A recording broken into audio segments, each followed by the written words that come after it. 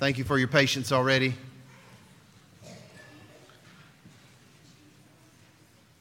So tonight, this isn't a new thing for us. We've been doing this for many, many years. But what we like to do first is make sure we glorify God, and let's let our young men who are Christians get up here and lead us in our devotional here at first. So we got Thomas Long going to lead us in a song, then Anderson's going to lead us in a prayer. Isaac Farr is going to give us our Devo tonight. Turner then is going to lead an invitation song. It's not a normal invitation song. It's the song he's prepared for lads, so we'll let him lead that. Then I'll get up and get a few announcements, and then Gibson will lead us in a closing prayer. So that's what we're going to do here at first. So if you can make your way in, we'll start this time worship together. Thomas?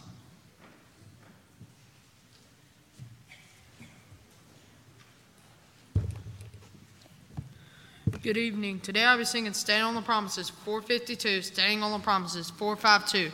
I'll be singing the first and fourth verse.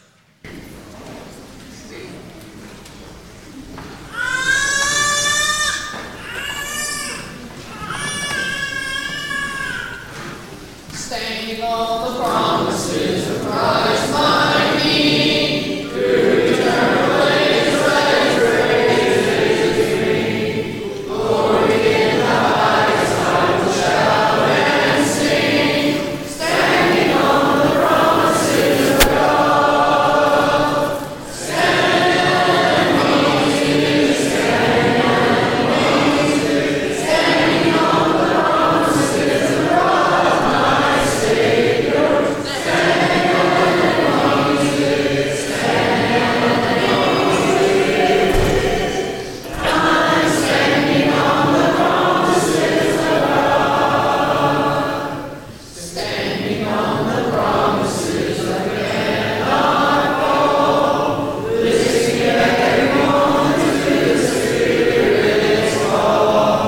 Resting in my Savior as my all in all. Standing on the promises of God. Standing on Jesus, standing on Jesus, standing on the promises of God, my Savior. Standing on Jesus, standing on Jesus. I'm standing on the promises of God.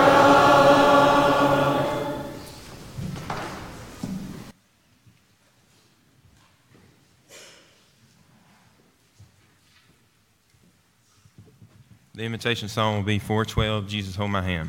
Let's pray. Dear Lord, thank you for this day. Thank you for everything you gave us. Dear Lord, please help Isaac as he prepared his speech, dear Lord. And please help all these other kids have the courage to come up here, dear Lord. In Jesus' name, amen.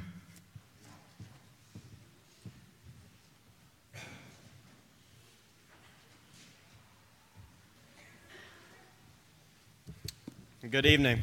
I would first like to go to Nehemiah chapter 2, verse 1. That's where this story is going to be. But I would first like to say something about it first. There's a modern day story that goes exactly with Nehemiah chapter 2, and it's what just happened these last 2 weeks. Amory and a bunch of other places were destroyed by storms. Thousands lost power, hundreds injured, and dozens killed. Now, just how we heard it on the news, or we were there, Nehemiah heard it.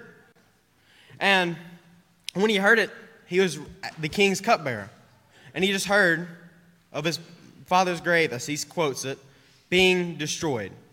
So the place of his father's grave had just been destroyed. And now he has to go give a cup to the king that just destroyed his father's home. So in chapter 2, verse 1, about halfway through it, it says, I took up the wine and gave it to the king. Now I had not been sad in his presence. So the king said to me, why is your face sad, though you are not sick? This is nothing but sadness of the heart. Then I was very much afraid. And I said to the king, let the king live forever. Why should my face not be sad when the city, the place of my father's tomb, lies desolate and its gates been consumed by fire? Then the king said and prayed to the God of heaven. So, he's talking to one of the most powerful people on the planet. He's talking to the king. And he's sad because his place just got destroyed.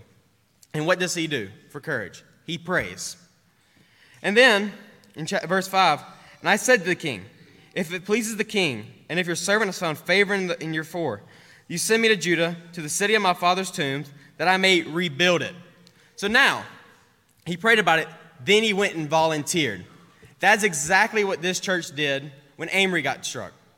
We prayed about it, then we went and volunteered. We gave meals out. We volunteered. And then in verse 6, then the king said to me, queen sitting right beside him, how long will your journey be, and will you return? So it pleased the king to send me. I gave him a definite time. Now, we move on to verse 11. And I arose in the night, I and a few men with me. I did not tell anyone what my God had put the thing into my mind to do for Jerusalem, and there was no animal with which I rode. So I went to the night in the valley gate in the direction of the dragon, the refuge gate in Jerusalem, which were broken down, and its gates which I consumed fire. Then I passed to the fountain gate and the king's pool, but there was no place for my mount to ride. So it was so bad that he couldn't even pass through on it. He couldn't get through the road. It was so bad. And he had to rebuild this place. So then we go to verse 17. Then I said to them, you see the bad situation we are in, that Jerusalem is desolate and its gates burned by fire. Come, let us rebuild the wall of Jerusalem, that we may no longer suffer reproach. And I told them, on the hand of my God had been favorable to me, and also the king's words which he had spoken to me. So now, he praises God in verse 17, at the very end of it. He praises him. He says, this could not have been done without my God. Then they said, let us rise up and build. Now he's volunteering. Now he's going to finish the work. And then we move on to chapter 6, verse 15. He did it in 52 days. Just 52. I can promise you that what just got destroyed will take way longer than 52 days. In conclusion, imagine what God can build in your life if you pray, volunteer, give the glory to God publicly, and finally get to work. If you are subject to the Lord's invitation, please come as we stand and sing.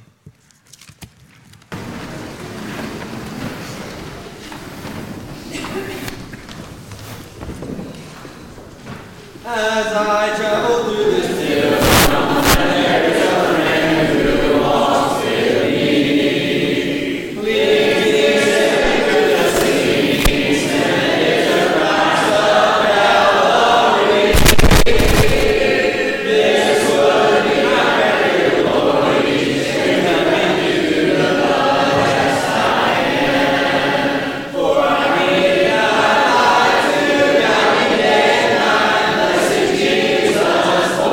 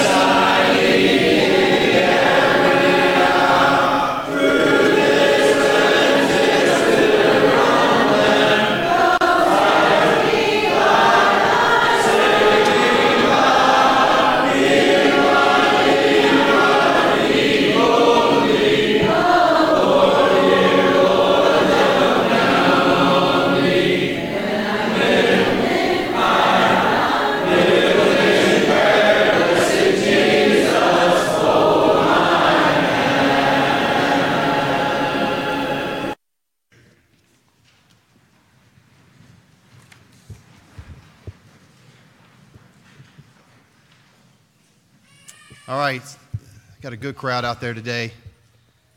Thank you so much for being here to worship God. And then now, in just a moment, as we say our closing prayer, move into the other part of our activities tonight.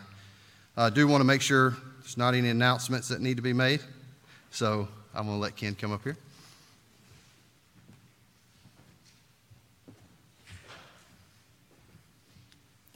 Well, two things really. This afternoon, Jackson Stewart was baptized into Christ, so we're very excited about that. And then Larry handed me this note, and we'll be praying for her in our closing prayer. Margie Bray, this is Larry's sister. She's a member at Snowdown. She fell and broke 3 bones yesterday. And she's going to be having surgery tomorrow at Magnolia Hospital in Corinth. She's in room 3378. So if you'd remember her in your prayers. All right, so what's going to happen next is, Gibson, I'll say the closing prayer. That's all right. What will happen next is, after the closing prayer, we're going to split up. So ladies who normally, let me say this. Tonight we're focusing on, there's tons of things we do in Lads Leaders. Tonight we're focusing on speech and song leading and Bible reading. But we ask all of our young people who go to at least participate in one of those 3 or Bible bow and debate. We have a lot of young people who's doing debate and Bible bow as well. So you may not see everybody. But tonight we're focusing on those who are doing speech and Bible reading or song leading. And so the ladies who are going to do that will be down in the annex tonight. And so just a moment, when I say the prayer, we'll separate and do that. The guys will stay in here. So only ladies, if you want to go, if y'all want to go hear some of our young people, the young ladies do their speeches and Bible reading songs, then please go down the annex. The only ladies do that. Everybody else can stay here, and the young men will serve in here in the auditorium. We also want to make sure if you have not had a chance to partake of the Lord's Supper, we want you to give you that opportunity. So as you make our way, or as soon as I say the prayer here, if you want to go, it'll be available for you in the little chapel off to the left in the foyer. Okay, so that'll also be happening after our prayer. Okay, if you need that. Ladies, don't mind if you take a few song books as well. If you go, that'll be helpful for them. Did I miss anything? Jeremy, I miss anything? Drew? All right. Thank you so much for being here and loving God and loving our young people. Bow your heads. Dear Heavenly Father, we are so very thankful for all that you do for us. And we are thankful for how you take care of us and the many blessings that you provide us. We are even thankful for moments like this tonight where we can serve you in a variety of ways and allow our young people who are not the future of the church, but who are the church, to serve you and to serve others. And Father, we just pray that you'll be with us as we go through the remainder of this night. Help everything we do be to your glory. Give these young people the strength that they need to serve you and to serve those that are in the audience listening to them. So Father, that's our prayer tonight. Be with us, of course, as we go to Lads later this week, and keep us safe. We got so many traveling, and we just ask your hands to be upon us. But Father, of course, we just want to make sure all that we do will be to the glory of you. We've been asked to pray for Marge Bray, and we want to do that now, but we want to lift her up, and there's so many others we need to lift up that we do every week, and every time we have an opportunity, we lift those individuals to you. So as we're thinking about those, and there's so many names I know headed your way from those saying this prayer with me, we just ask you to be with each one of them, and we ask you to help us as we serve them. It's in Christ's name we pray. Amen. All right, ladies, start heading your way to the annex. My young men, if you're participating tonight, please come down front.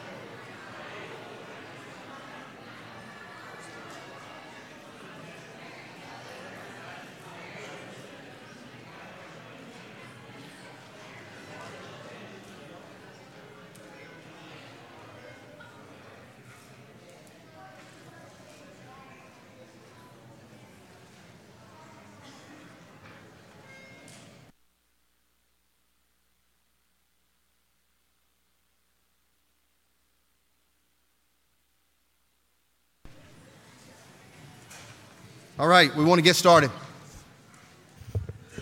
Thank you so much again. Young men, thank you so much. Thank you for your courage and for serving God tonight, okay? So we're going to just call out some names, and as we call out those names, there's no specific order, by the way, so just realize that I'm not that good, not that organized. So there's no specific order, and I know you like to have your list of people. I'm sorry about that too. But we're doing the best we can, okay? And so bear with us tonight as we go through this. I like to start with my man Nathan Smitherman because he kicks us off, okay? So I'm going to ask Nathan to come up here and kick us off tonight. Let me get, Nathan, I'm going to get, you want to do it right here? You want me to get the board down there?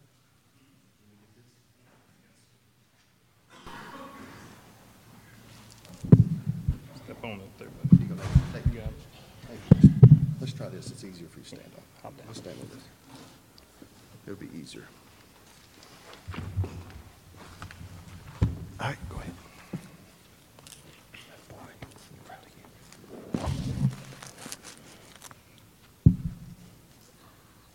Something that you might not know about me is that I really like to play video games. One of those games I like to play is Minecraft. In that game, there is survival mode. It's all about building and surviving. You have to use the supplies and tools that you can find in the area to build the strongest houses or buildings to help you survive throughout the rest of the game. It reminds me of the story Jesus told his disciples at the Sermon on the Mount about how we should listen to his words and use them to build up our faith. In Matthew chapter 7 and verses 24 through 27, therefore everyone who hears these words of mine and puts them into practice is like a wise man who built his house on the rock. The rain came down, the streams rose, and the winds blew and beat against that house, yet it did not fall because its foundation was on the rock. But everyone who hears these words of mine and does not put them into practice is like a foolish man who built his house on the sand. The rain came down, the streams rose, and the winds blew and beat against that house, and it fell with a great crash. Just like in Minecraft survival mode, we have to have a strong foundation to build on to give us the best protection so when we are having problems in our life or going through hard times, we just have to remember there is no stronger or better rock to stand on or build our houses on than what Jesus taught us.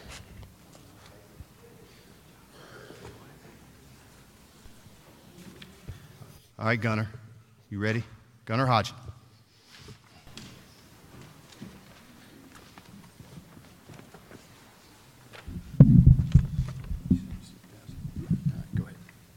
Hello.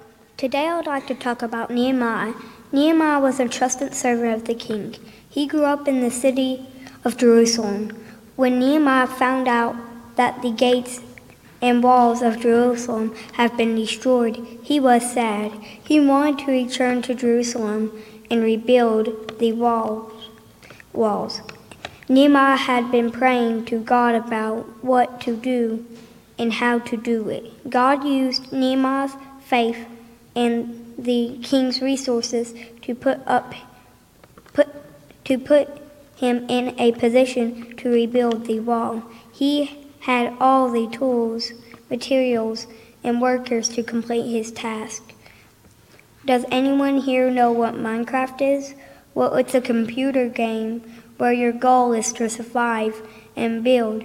You can build anything you can imagine, but to be able to build those things that you need to survive, you must have the tools and materials to complete the task. Much like Minecraft and Nehemiah's situation, we must use the tools and experience that God supplies us to build our lives in Him. And also, like Nehemiah, we must always have faith that God will use us for His will and give us the tools we need to live our life for Him.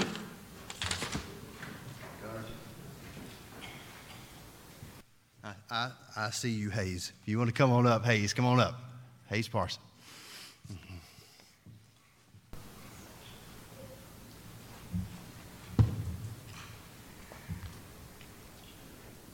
When you read Nehemiah chapter 2, you hear Nehemiah tell the people.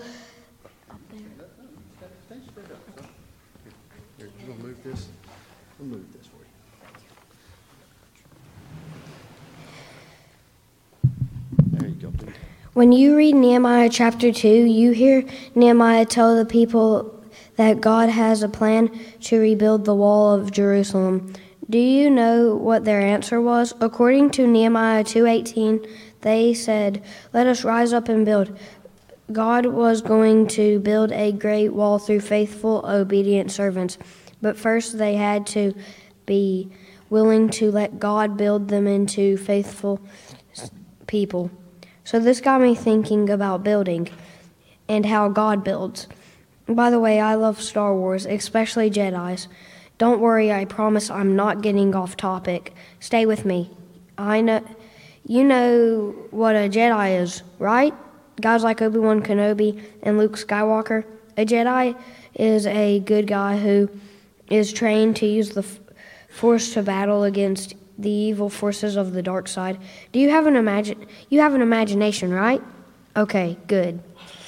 I want you to imagine you have been given the important job of training the next generation of Jedis. You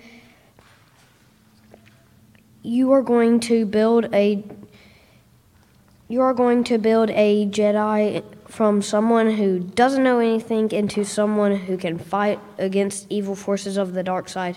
Okay, how do you build a Jedi? First, a Jedi must be strong in the power of the Force. He has to be trained to use the Force to protect himself against attackers from the dark side. Second, a Jedi must know how to use a lightsaber. You know what a lightsaber is, right? A lightsaber is a powerful weapon that uses an energy beam to cut through metal and battle against the evil guys I talked about earlier. Now, I know you think I've gotten off topic, but I haven't. Listen carefully to the words of 2 Corinthians 10:4 and Ephesians 6:12. For the weapons of our warfare are not carnal, but mighty through God, to the pulling down of strongholds. For we wrestle not against flesh and blood, but against principalities and powers, and against rulers of the darkness of the world, against spiritual wickedness in high places. We learn from these verses that we are in a spiritual battle every day against Satan and the forces of sin in this world. That's right.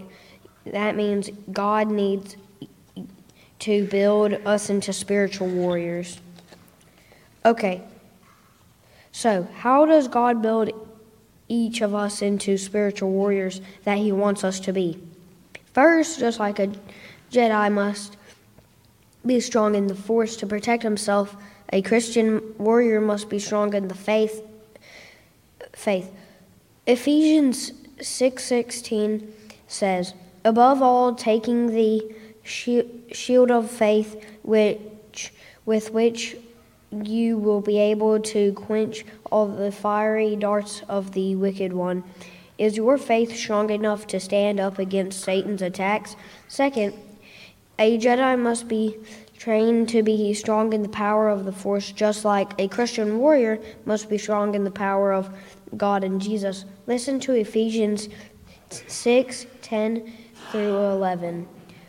Finally, my brethren, be strong in the Lord and the power of might. Put on the whole armor of God, that you may be able to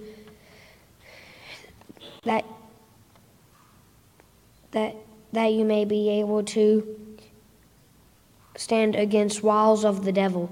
Can you imagine watching a movie where a Jedi uses the Force to move objects, knock enemy shots? That's just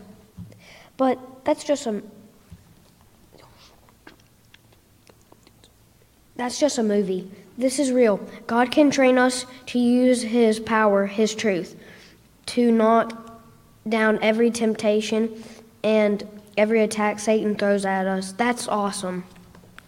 Third, just like a Jedi learns how to use a lightsaber, a Christian has a powerful weapon that we must learn to use in the fight against Satan. Listen to Ephesians 6:17, and take the helmet of salvation and the sword of the Spirit, which is the word of God. Do you understand what this verse means? The Bible is our lightsaber. It is our weapon against the devil. Do you know how to use the Bible in a spiritual battle against Satan? Listen to 2 Timothy 2:15. Do our best to present ourselves to God and as one approved, a worker who has no need to be ashamed, rightly handling the word of truth. We don't live in a Star Wars movie. God doesn't need Jedis. He needs to build each of us, you and me, into faithful spiritual warriors. Will you let Him build you into a spiritual warrior? All right, folks. You ready? This is Hayden, right? Hayden Bowler.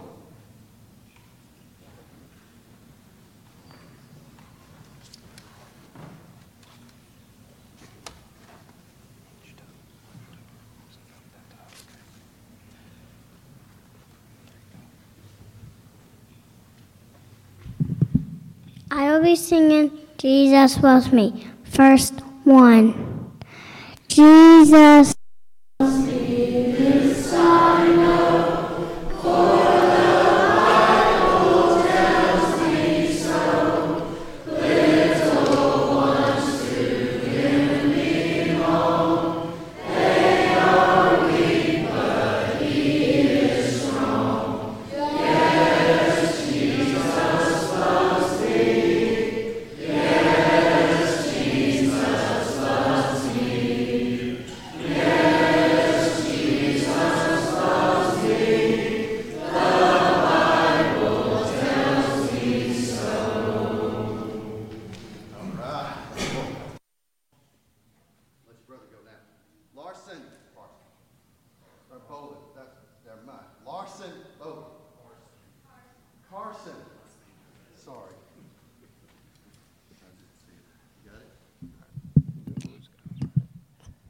Good evening. I will be singing Blue Skies and Rainbows, verse 1 and 3.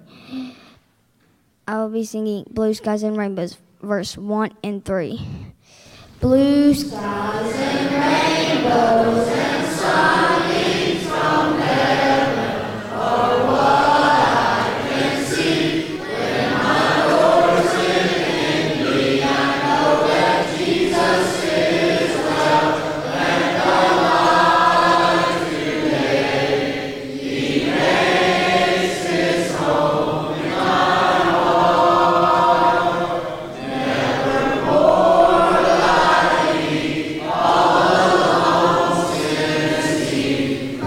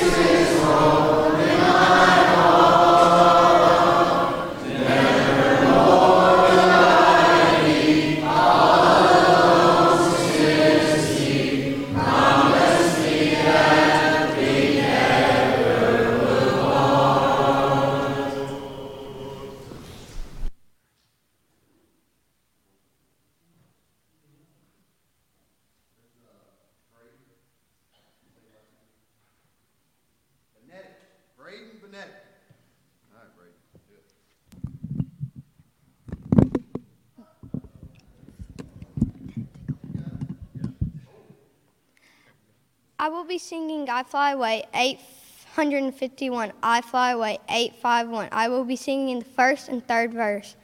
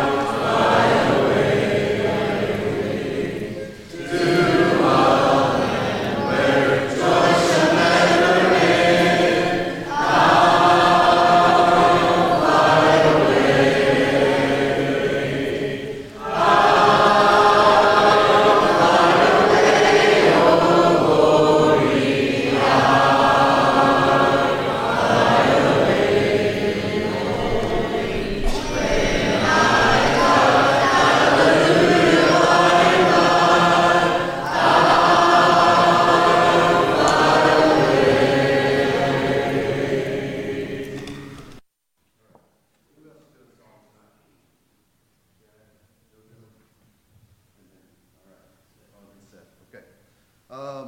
Let's go ahead and start with Luke Jones. Do your song.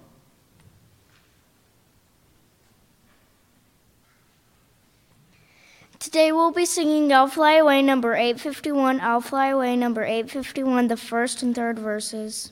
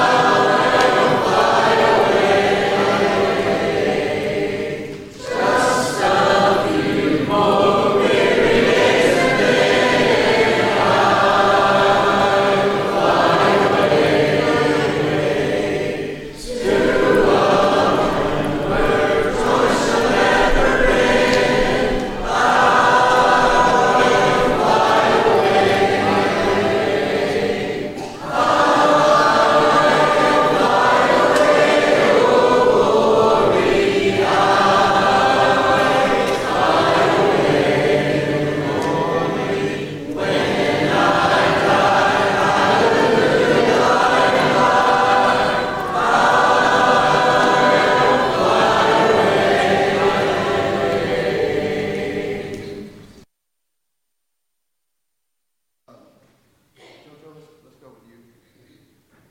Joseph Riley.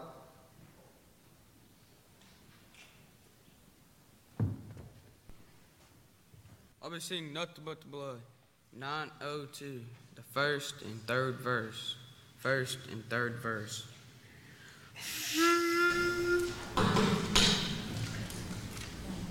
What can one show away my sin? Nothing but the blood of Jesus. What can make me whole again? Nothing but the blood of Jesus. Oh, precious is the flow that makes me white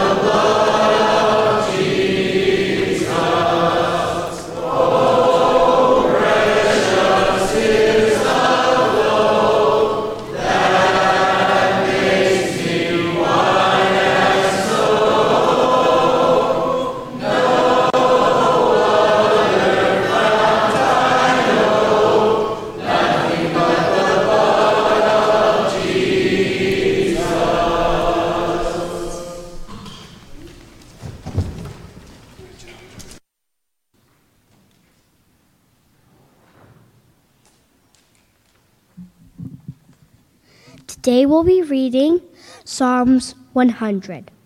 Make a joyful shout to the Lord, all you lands. Serve the Lord with gladness. Come before his presence with singing. Know that the Lord, he is God. It is he who has made us, and not we ourselves. We are his people, and the sheep of his pasture. Enter into his gates with praise, and into his courts with praise. And be thankful to him and bless his name, for the Lord is good. His mercy is everlasting, and his truth endures to all generations. Of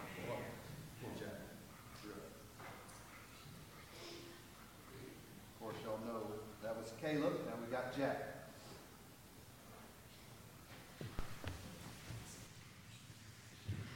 Good evening. Today I'll be singing number 909, There's a Fountain Free.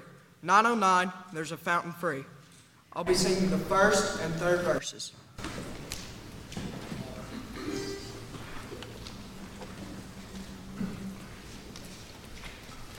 There's a fountain free, 'tis for you and me. Let us haste, oh, haste to its free.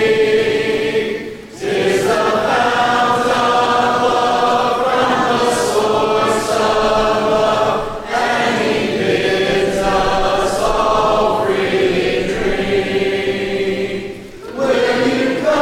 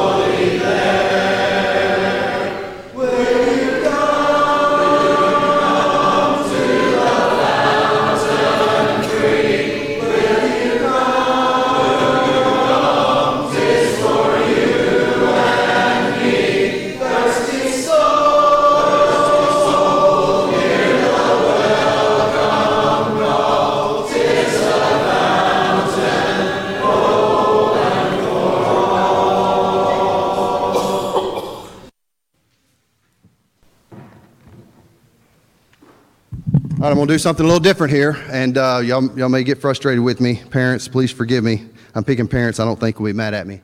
So I'm going to ask Lawson and Sullivan and Thomas to y'all go into the little chapel. So if y'all head that way to the little chapel, y'all go ahead. And will some people follow them to the little chapel so they can say their speech in front of you, please? So if you don't mind. I need some other people besides parents, by the way. Tristan and Dalton and Ross will be saying their speeches in here. And Jack Riley, if you don't mind, if you'll go with them too, Jack Riley. And then, so in here we will have Ross, Tristan, and Dalton finishing up with their speeches. And then, of course, Seth.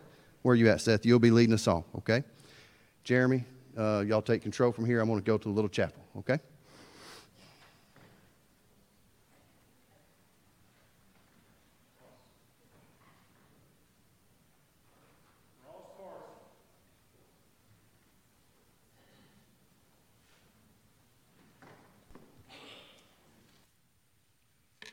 This year's theme is Rise Up and Build. It is taken from Nehemiah 2:18. Listen to what the Bible says in this verse. And I told them of the hand of my God, which had been good upon me, and also of the kings of words that he had spoken to me. So they said, let us rise up and build. Then they set their hands to do this good work. When Nehemiah told the people that God had a plan for them to rebuild the wall of Jerusalem, their response was simple. Let's get up and start building. So let's talk about building things for a minute. How do you think Nehemiah and the people who helped him started building the wall of Jerusalem? Do you think they just started gathering blocks and stacking them up wherever they thought they should go? Of course not. If you continue reading Nehemiah, you will see that they were organized and followed a plan to repair and rebuild the wall. So let me ask you a question. Do you like building things? Have you ever built a model car or a model boat? If you bought a model kit of your favorite car or truck, how would you build it? Would you pour all the parts out on the table and just begin gluing parts to each other as you came to them? Of course not. So how would I build a model car? First, I need to make sure I have all the parts. Without all of the parts, the model will be incomplete, and it wouldn't look right. Then I need that piece of paper that tells you exactly what each piece does and where it goes. You know, the instructions. What happens if I don't follow the instructions? You guessed it. I'd end up with a big mess. So what does this have to do with Nehemiah and rebuilding the wall of Jerusalem? Or the theme, Rise Up and Build? Let me ask you another question. How do you think you build a life that pleases God and serves Jesus? The answer is simple. I must follow God's instructions to live my life for Jesus and then one day live with Him in heaven for eternity. Psalms 1:1-3 says, "Blessed is the man who walks not in the counsel of the ungodly, nor stands in the path of sinners, nor sits in the seats of scornful. But his delight is the law of the Lord, and in his law he meditates day and night. He shall be like a tree planted by the rivers of the water, that brings forth its fruits in its seasons, whose leaves also shall not wither, and whatever he does shall prosper." David tells us here that if I want to build a life that pleases God pleases God, I must stay away from bad people. But more than that, I have to spend time thinking seriously about what God wants me to do. David says I should listen to God's truth because I love it and because I want God's truth to change me, the person who God wants me to be. If you don't want God's truth to mold your life? In Matthew 7:24-27, Jesus tells us about two guys who build houses. One guy followed the instructions and built the house the way it was supposed to be built. The other guy ignored the instructions and built the house the way he wanted it to be built. Both houses were built and everything was great, right? No, not right. When the rain and storms came, do you know what happened to the house built on the sand? You guessed it. The house collapsed. But there is so much more for us to learn here. Why did the house built on the sand collapse? I know it wasn't built on a rock foundation, but think deeper. The house was destroyed during the storm because its builder did not follow the instructions. And listen to the words of Galatians 2:20 and Romans 1:16-17. I've been crucified with Christ. It is no longer I who live, but Christ who lives in me. And the life which I now live in the flesh, I live by faith in the Son of God, who loved me and gave himself for me. For I am not ashamed of the gospel of Christ, for it is the power of God to salvation for everyone who believes, for the Jews first and also for the Greek. For in it the righteousness of God is revealed from faith to faith. As it is written, the just shall live by faith. If I am building a life that pleases God and serves Jesus, then I need to live by faith. And faith is found in the gospel of Jesus Christ. But there is more. In 1 Timothy 4:13-16, we are told to give attention to reading, to exhortationist, to doctrine. Meditate on these things and give yourself entirely to them, that your progress may be evident to all. It is not enough to have the instructions. I have to build a faithful life of obedience by studying, learning, growing, and living out what the Bible says. Okay, let's review. First, the walls of Jerusalem weren't rebuilt until Nehemiah took God's instructions and got busy working. Second, a box full of model car parts are worthless until I follow the instructions and put them together carefully. Third, I can only build a life that pleases God if I get busy learning from the Bible what God wants me to do and start living that way. Last question. Are you building a life that pleases God?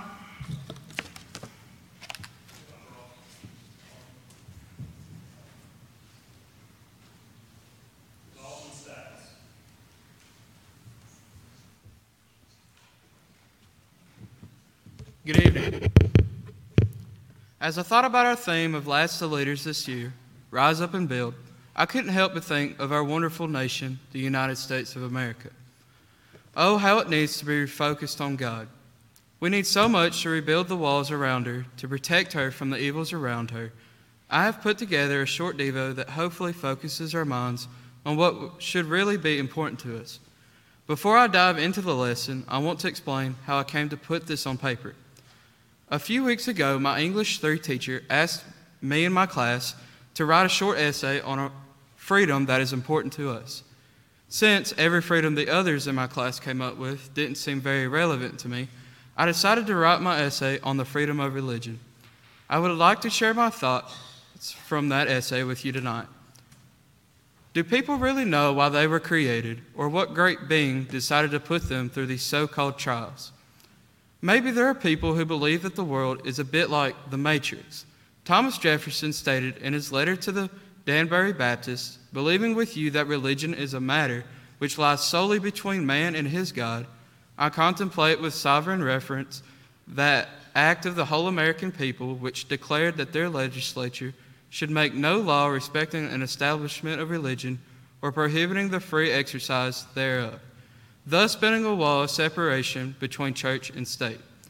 This is a great reference from a highly respected man who, in his long life, created many documents concerning our American freedoms and liberties.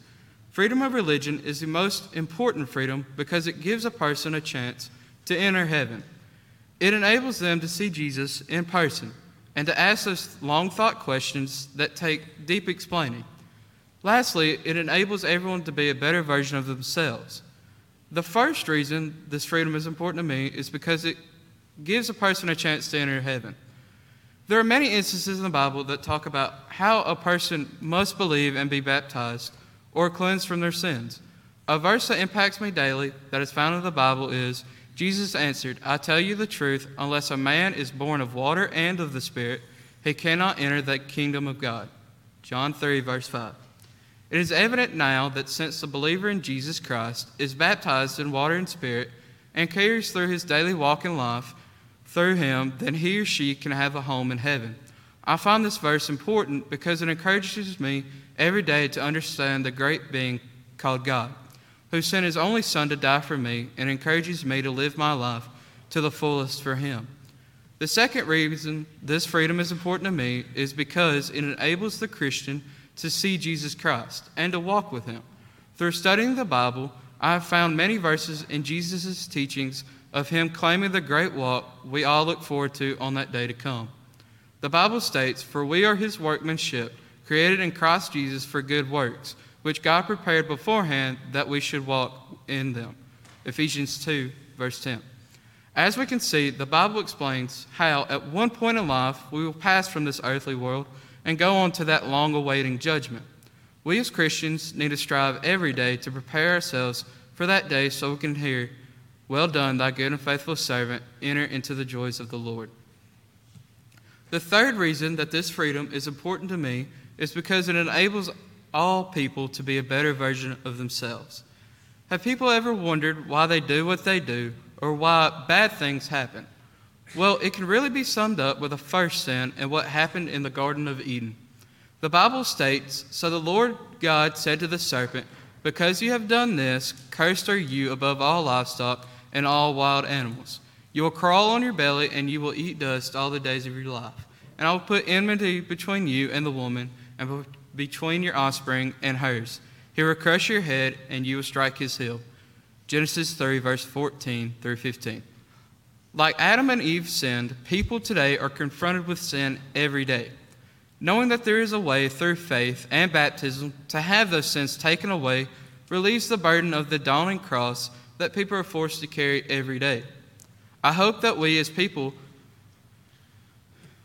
can help better our own lives by putting more faith in him who is our Savior, Jesus Christ.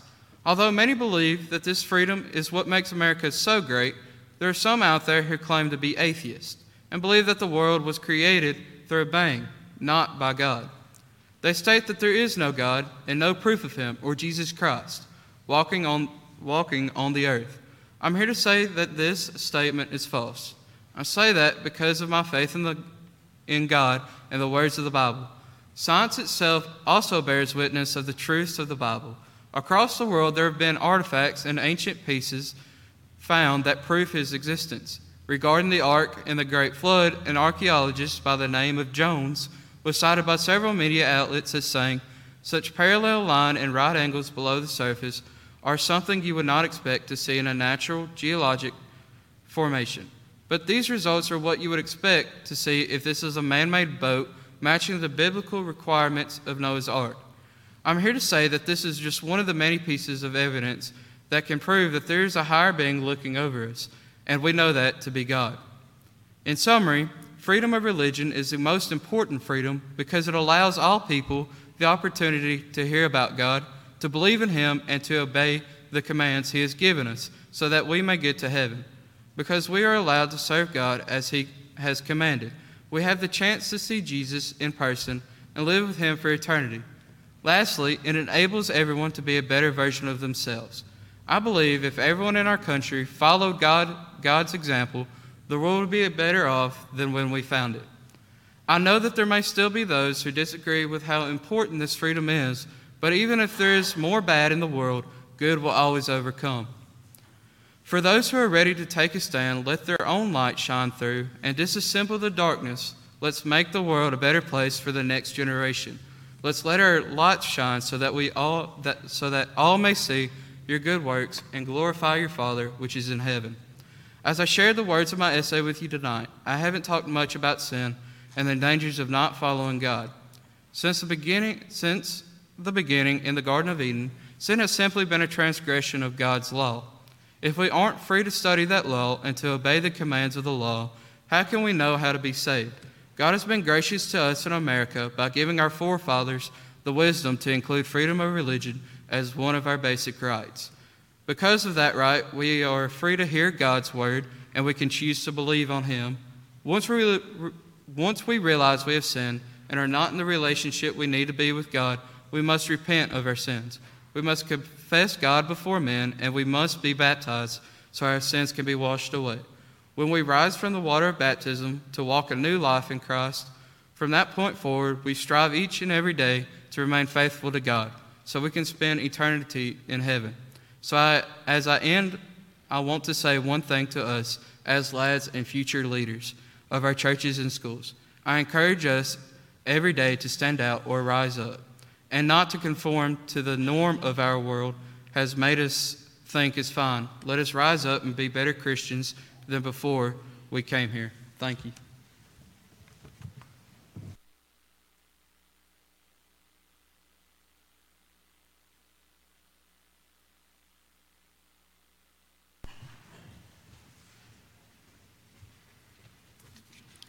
I want to start off this speech by sharing a story with you. A few years ago, we were out on the lake with some friends. I had just finished skiing, and before we hooked up our inner tube, our friend asked if he could learn how to ski.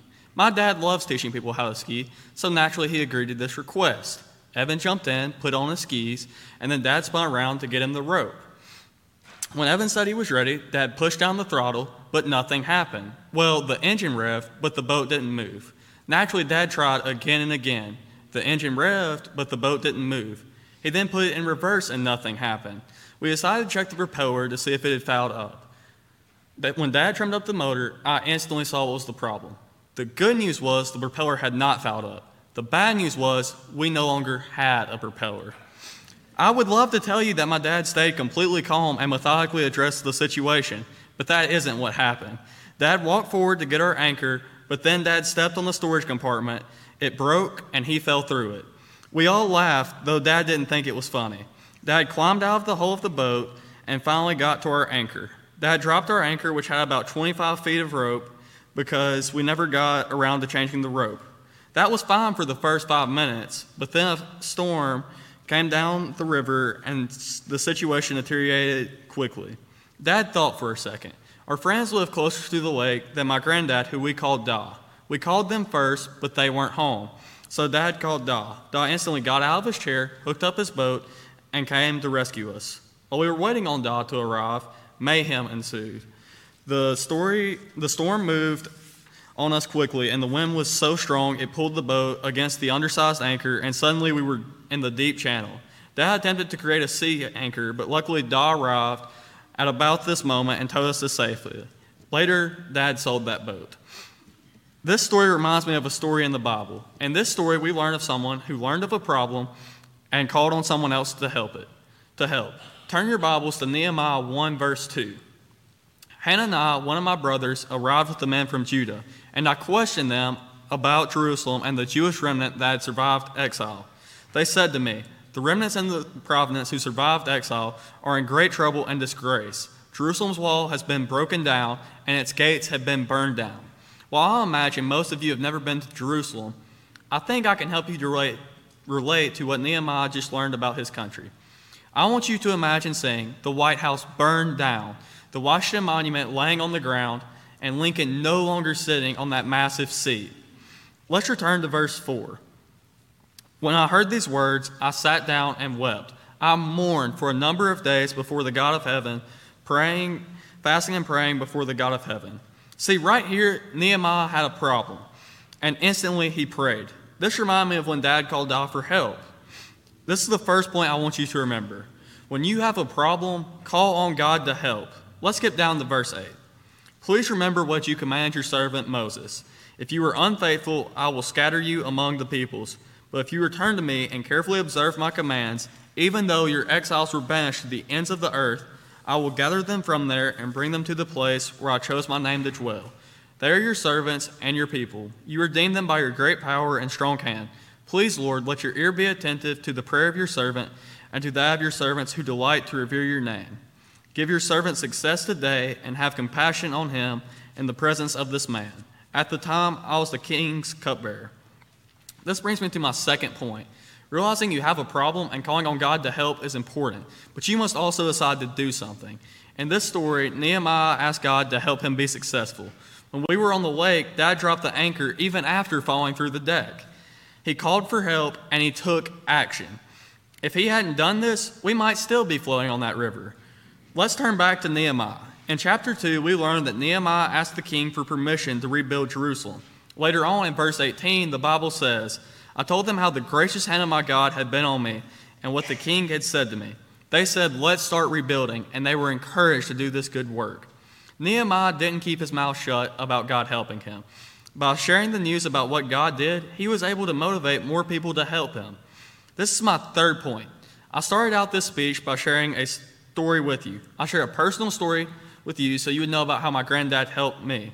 Now that is my final lesson for you. Right now, think about something God has done for you and make it a point to go and tell someone else. Imagine what we could build if we all shared how awesome God has been to us.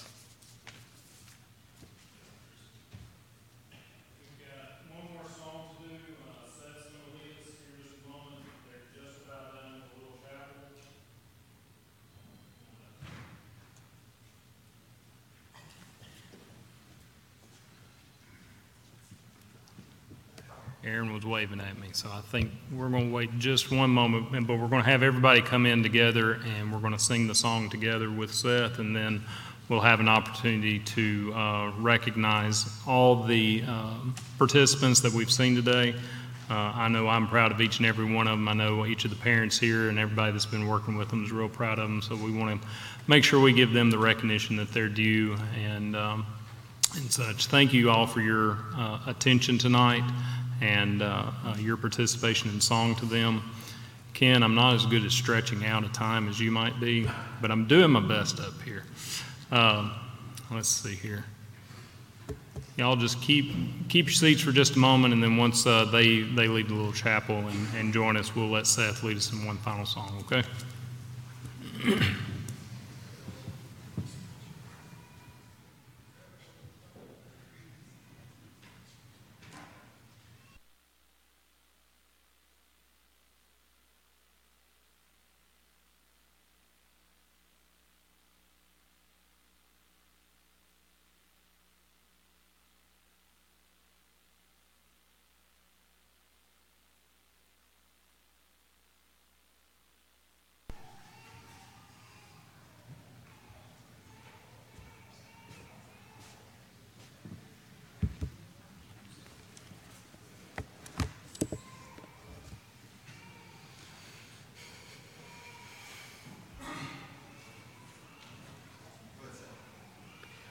8:52.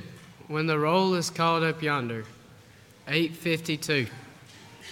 The first and third verse.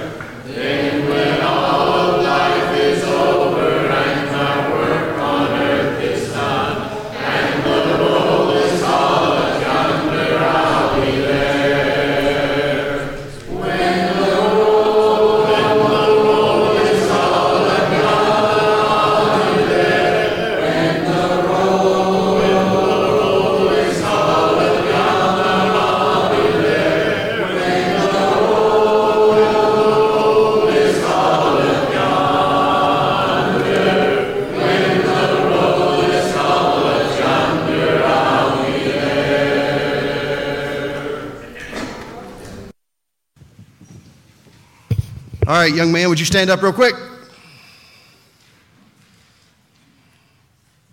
Y'all don't mind. Give him a round of applause, please.